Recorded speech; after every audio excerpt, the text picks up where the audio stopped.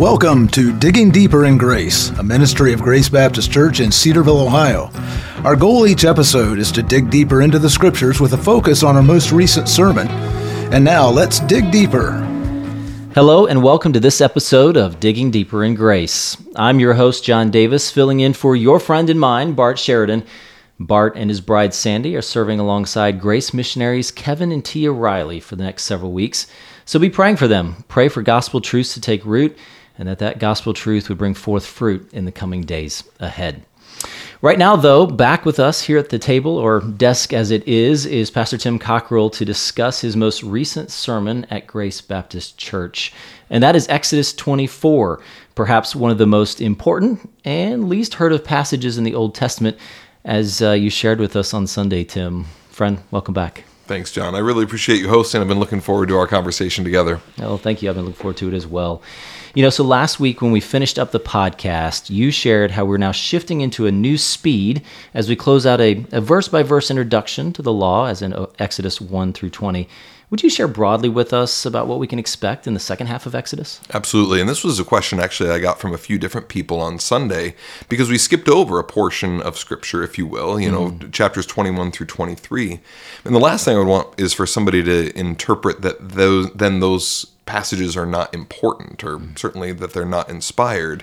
But what I wanted to try to understand is that we go at a different pace through different types of literature. So if we were to come to the book of Leviticus, we probably wouldn't, pace through verse by verse, but rather look concept by concept.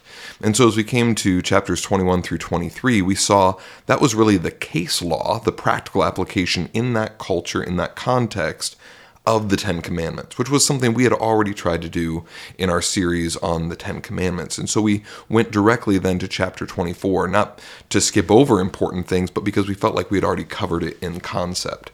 So then moving forward after 24, picking up in chapter 25, the whole focus of the book of Exodus turns to the tabernacle. So 25 through 31 really focuses on God's instructions on the tabernacle, and chapters 35 through 40 focus on then the implementation of those instructions, and then God ultimately moving in with his people. So rather than going verse by verse, chapter by chapter there, we're actually going to cover those chapters all in one message at the very end of our series. But next week we're going to be looking at chapter 32, the story of the golden calf, and how very shortly after making a covenant commitment to God, the Israelites are breaking it, which feels eerily familiar in my own life. And then Moses having the opportunity to see God's glory. So it won't feel quite the same as it did there in the beginning, but my hope is that we're still covering the content sufficiently. Okay. All right. So then this week we found ourselves again at the base of Mount Sinai. Something clearly significant is happening here. And yet you opened your sermon with reminding us of the significance of what happens in a Christian wedding ceremony. All right, how does what's happening in Exodus 24 relate to what happens in a Christian wedding? Well, I think the parallel that's there is the closest cultural parallel that we have to making a covenant. Most of the time when we're developing agreements between two parties, it's contractual. It's all lawyers and legalese. But in a covenant, especially a marriage covenant, we have a ceremony that has multiple different facets that convey the solemnity as well as the celebration of what's happening there. And so since many of us have either been in a wedding or at least attended a wedding, we have kind of that concept to say, okay, I know what it's like to be there, to be a witness of, a participant in a ceremony like that. And I think that then helps us to have a frame of reference or a paradigm when we look at what God's doing here, that it's not just some ancient rituals that are really bizarre, but rather they're rich and meaningful symbols that, as we'll talk about, are pointing even ahead to something greater that they are anticipating. And so that something greater, you use this phrase, the first Last Supper. I got to be honest, I lost you after that because I started just thinking through, and my mind just started suddenly racing through all the parallelisms. I guess I either hadn't paid attention in the past, or I'm just now hearing it afresh in a new way. The first Last Supper. it feels like so much is going on. Unpack that phrase for us a little bit. Absolutely. Well, and I have to give credit where credit is due. This was actually a comment that Chris Miller made in our preaching team. We have a preaching team that meets every week where we kind of dialogue about the passage and talk about the general approach and even give feedback on previous messages as I seek to continue to grow as a preacher and avail myself of the amazing resources that we have here at Grace. And when he made that comment, it struck me as well because I hadn't really given careful thought to it. But then as I began to think through the implications, I realized that, well, that's exactly right. Because both are covenant initiating ceremonies. Mm-hmm. The Last Supper certainly would have been a much more private, intimate one, if you will. But they involve the leadership of Israel gathered in the presence of God. That there is blood of the covenant, if you will. This cup is the new covenant in my blood. That there is participation that is invited of those people. For the Israelites, it was the blood being put on them, sprinkled on them, whereas for the disciples, it was drinking of the cup as a sign of their participation. But what becomes even richer and fuller is that in Exodus 24, they are on their face in the presence of God. Mm-hmm. They don't dare lift their eyes to see his unveiled glory. And although they're eating and drinking with God, there is still a palatable distance there because they can't approach him. Whereas in the Last Supper, they're eating and drinking with God, but rather than kneeling at his feet, they're laying back against his chest. Mm-hmm. They're having their feet even washed by Jesus. And so when we begin to understand all that the new covenant implies, the law being written on our heart, of a sacrifice being sufficient once for all time, of the anticipation of the future marriage supper of the Lamb, it begins to help us appreciate the richness of what Christ has done for us, and then by implication, the richness of what we do every time that we gather around the Lord's table. That it isn't just a ritual, it isn't just something mechanical that we go through, but that we are having a covenant renewal ceremony each and every time that we remember, this is my body which is given for you. This is the blood of my covenant. Do this in remembrance of me. So you mentioned the blood. I got to tell you, so on Sunday evenings, we try to gather around before we head off to bed, and I say, okay, let's open up our notes from this morning. Sometimes we do well in that, sometimes we don't, right? Just being real. And so I said to the family, I said, hey, I'm going to have this great opportunity to hang out with Pastor Tim this week. And I would love to hear your questions. What do you want me to ask him? What would be on your heart and mind? And one of my children, just brave soul, raised their hand and says, this whole blood thing, what's going on there? So there's, the whole sprinkling of blood thing became an overwhelming conversation for us as a family as we just tried to unpack that. And there were some things that we began, again, the parallelism, some other things. Help us understand what that is, especially in our day and age, right? That it just seems odd a little bit. It definitely is. And I think as we approach it, it's one of those things that can make the Old Testament feel outdated, almost even barbaric, if you will, as you think about sacrifices and blood and all these things. But what we realize is that this isn't an isolated incident. If you look at Exodus 28, when the priests, the descendants of Aaron, are dedicated and devoted to the Lord, there's blood sprinkled on them. The Day of Atonement that we read about in Leviticus chapter 17. In the same way, the blood is applied to the people. And so what I think we need to understand is that there is the blood of the sacrifice that atoned for sin. That was poured out on the altar. It was a way of God accepting the death of an innocent substitute so that the people could still live. But then the blood of that same blood was applied to the people for a couple of different reasons. First of all, I think it clearly demonstrates that every one of the people were participants in the covenant. Yeah. If you imagine, if you're one of the many, many Israelites standing around watching these events, you might feel like the covenant is something that's happening over there, among the leaders, among the important people. But as soon as you have blood on your own shoulders, there's the sense in which I am committing myself, my family, my tribe, my clan, whatever it might be, and we ourselves are responsible. And as we talked about, in those days, when you made a covenant, it was sealed in blood. As a reminder that if I break this covenant, what I deserve is death. But being sprinkled with the blood, if you will, demonstrated that not only is peace established with God through the blood, but it's maintained with God through the blood. And there's such rich implications then for us as Christians. that we come to Christ, we are forgiven in Christ because of his blood shed on the cross, but that we continue to have communion with Christ because his blood covers us. We are wrapped in his righteousness. There's been this exchange of our unworthiness for his infinite worthiness that he has given us and clothed us in his righteousness. And so I think that's the picture that's going on here, is as they're sprinkled in the blood, as strange as that might be, it was a vivid picture that I cannot approach a holy God as a sinful person unless I'm covered in the blood of the innocent sacrifice that died in my place. Yeah. Man, so much there. And correct me if I'm wrong, because I look forward to unpack this with my kids a little bit more, especially if I'm wrong.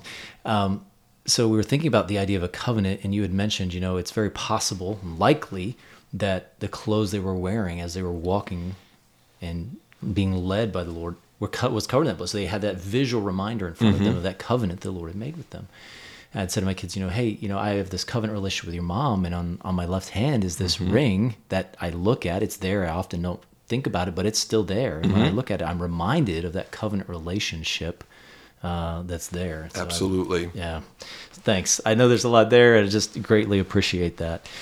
All right. You also shared in your sermon that it is through Christ that we have a better covenant, a better sacrifice, and a better hope. And it's our acts of worship is meant to be a celebration of God's salvation and a response of covenant obedience.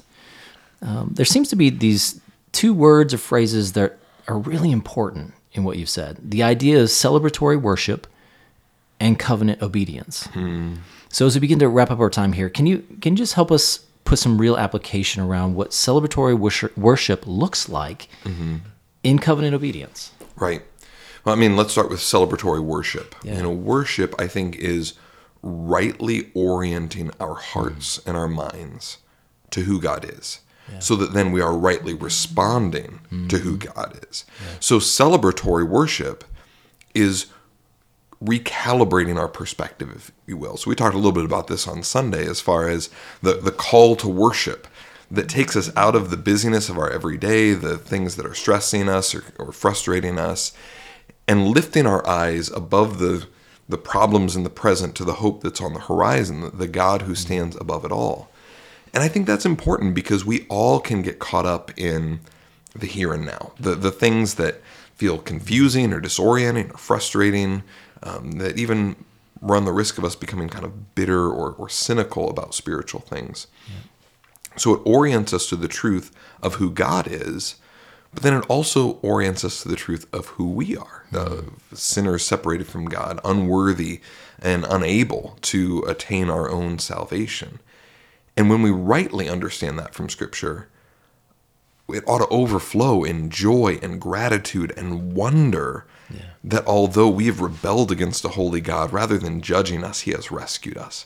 Rather than giving us what we deserve, he's extended to us what we don't deserve. And that then begins to shape who we are and how we respond. And the reason I think that celebratory worship is so foundational is because if we skip over that and just go straight to the covenant obedience, it becomes this kind of legalistic righteousness, as if God were some dissatisfied grandfather who's constantly scowling, waiting for us to get our act together. But if we understand that obedience to the covenant is out of gratitude for the status and identity that we already have, out of a wonder of the grace that he's given us, and saturated with the gospel that has secured us, well, now suddenly our obedience isn't, hey, here's how I attain right standing, but how I express that God is my greatest treasure and my deepest joy. And that really reorients our perspective on the law. And I would also say, and I mentioned this on Sunday, I think we often have a wrong view of how the Israelites viewed the law. That they viewed it somehow as some spiritual checklist, that if you just keep the Sabbath and offer your sacrifices and don't, boil a kid in its mother's milk and all these other laws that seem really strange to us, that then you're going to be accepted before God. But what I think we often forget is that God had already rescued Israel. He had already demonstrated his faithfulness and his covenant commitment to them that he had made all the way back to Abraham. And so then their response to the law is simply living out who they already were. And so I think that's what we have to do then when we think about covenant obedience, is to live out our new identity in light of what Christ has done for us. Wow. Man, so good. Thank you. We have these adult Bible fellowships that we partake in after the sermon. And this week, Brandon Waltz, who serves as our chair of our elders, was leading our time of adult Bible fellowship. And he took us to Psalm 95 and asked us a simple question: what is worship? And so we just spent 40 minutes just unpacking what is worship. And we ultimately landed on these three themes that you see in Psalm 95, the idea of making a joyful noise. We often do that through just singing, right? Or through some sort of special music. And then the idea of lowering oneself, bowing down before the Lord. That's where we find ourselves in prayer, right? And when we do that. And then finally, just hearing God's voice. And so that's what you've done for us this week. You've taken us to Exodus 24. You've opened God's word, and we've heard his voice. So thank you for doing that with us. Thank you for even this time right now to dig a little bit deeper. I wanted to close this time in digging deeper. This morning in my devotional time, I was in Psalm 40. And it's just a beautiful thing when the Lord just says you need to just pause and think about what you're reading. And so I was...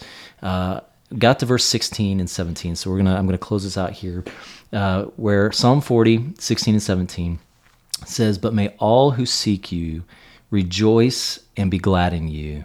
May those who love your salvation say continually, great is the Lord." That's worship, right? Great is the Lord. "As for me, I am poor and I am needy, but," and this is where I spent and just meditated on some time in the Word this morning, "but the Lord takes thought for me." Just think about that. The Lord takes thought for me. "For you are my help and my deliverer. Do not delay, oh my God." What a beautiful thing that the Lord allows us to hear straight from him, directly from him, and causes us, as we dig deeper in his Word, to just hear his voice. What a beautiful thing. Well, it has been good to be with you, Tim. Thank you, and we're grateful that you're here again with us on Digging Deeper in Grace. We've been discussing again your recent sermon from Exodus in chapter 24. For those of you who are listening to this podcast, you can access Grace sermons anytime and our podcasts on demand by visiting gracecedarville.org on the World Wide Web, also known as the internet, and by clicking the media tab, again, gracecedarville.org. We also encourage you to share your questions and even your comments with us each week by emailing us at contact@gracecedarville.org, gracecedarville.org, contact@gracecedarville.org. Well, plan to join us for the next installment of Digging Deeper in Grace. Thank you again for tuning in to this week's episode. God bless, and keep growing in grace. Digging Deeper in Grace is a ministry of Grace Baptist Church in Cedarville, Ohio. Visit us online at gracecedarville.org and join us next time as we continue our discussion.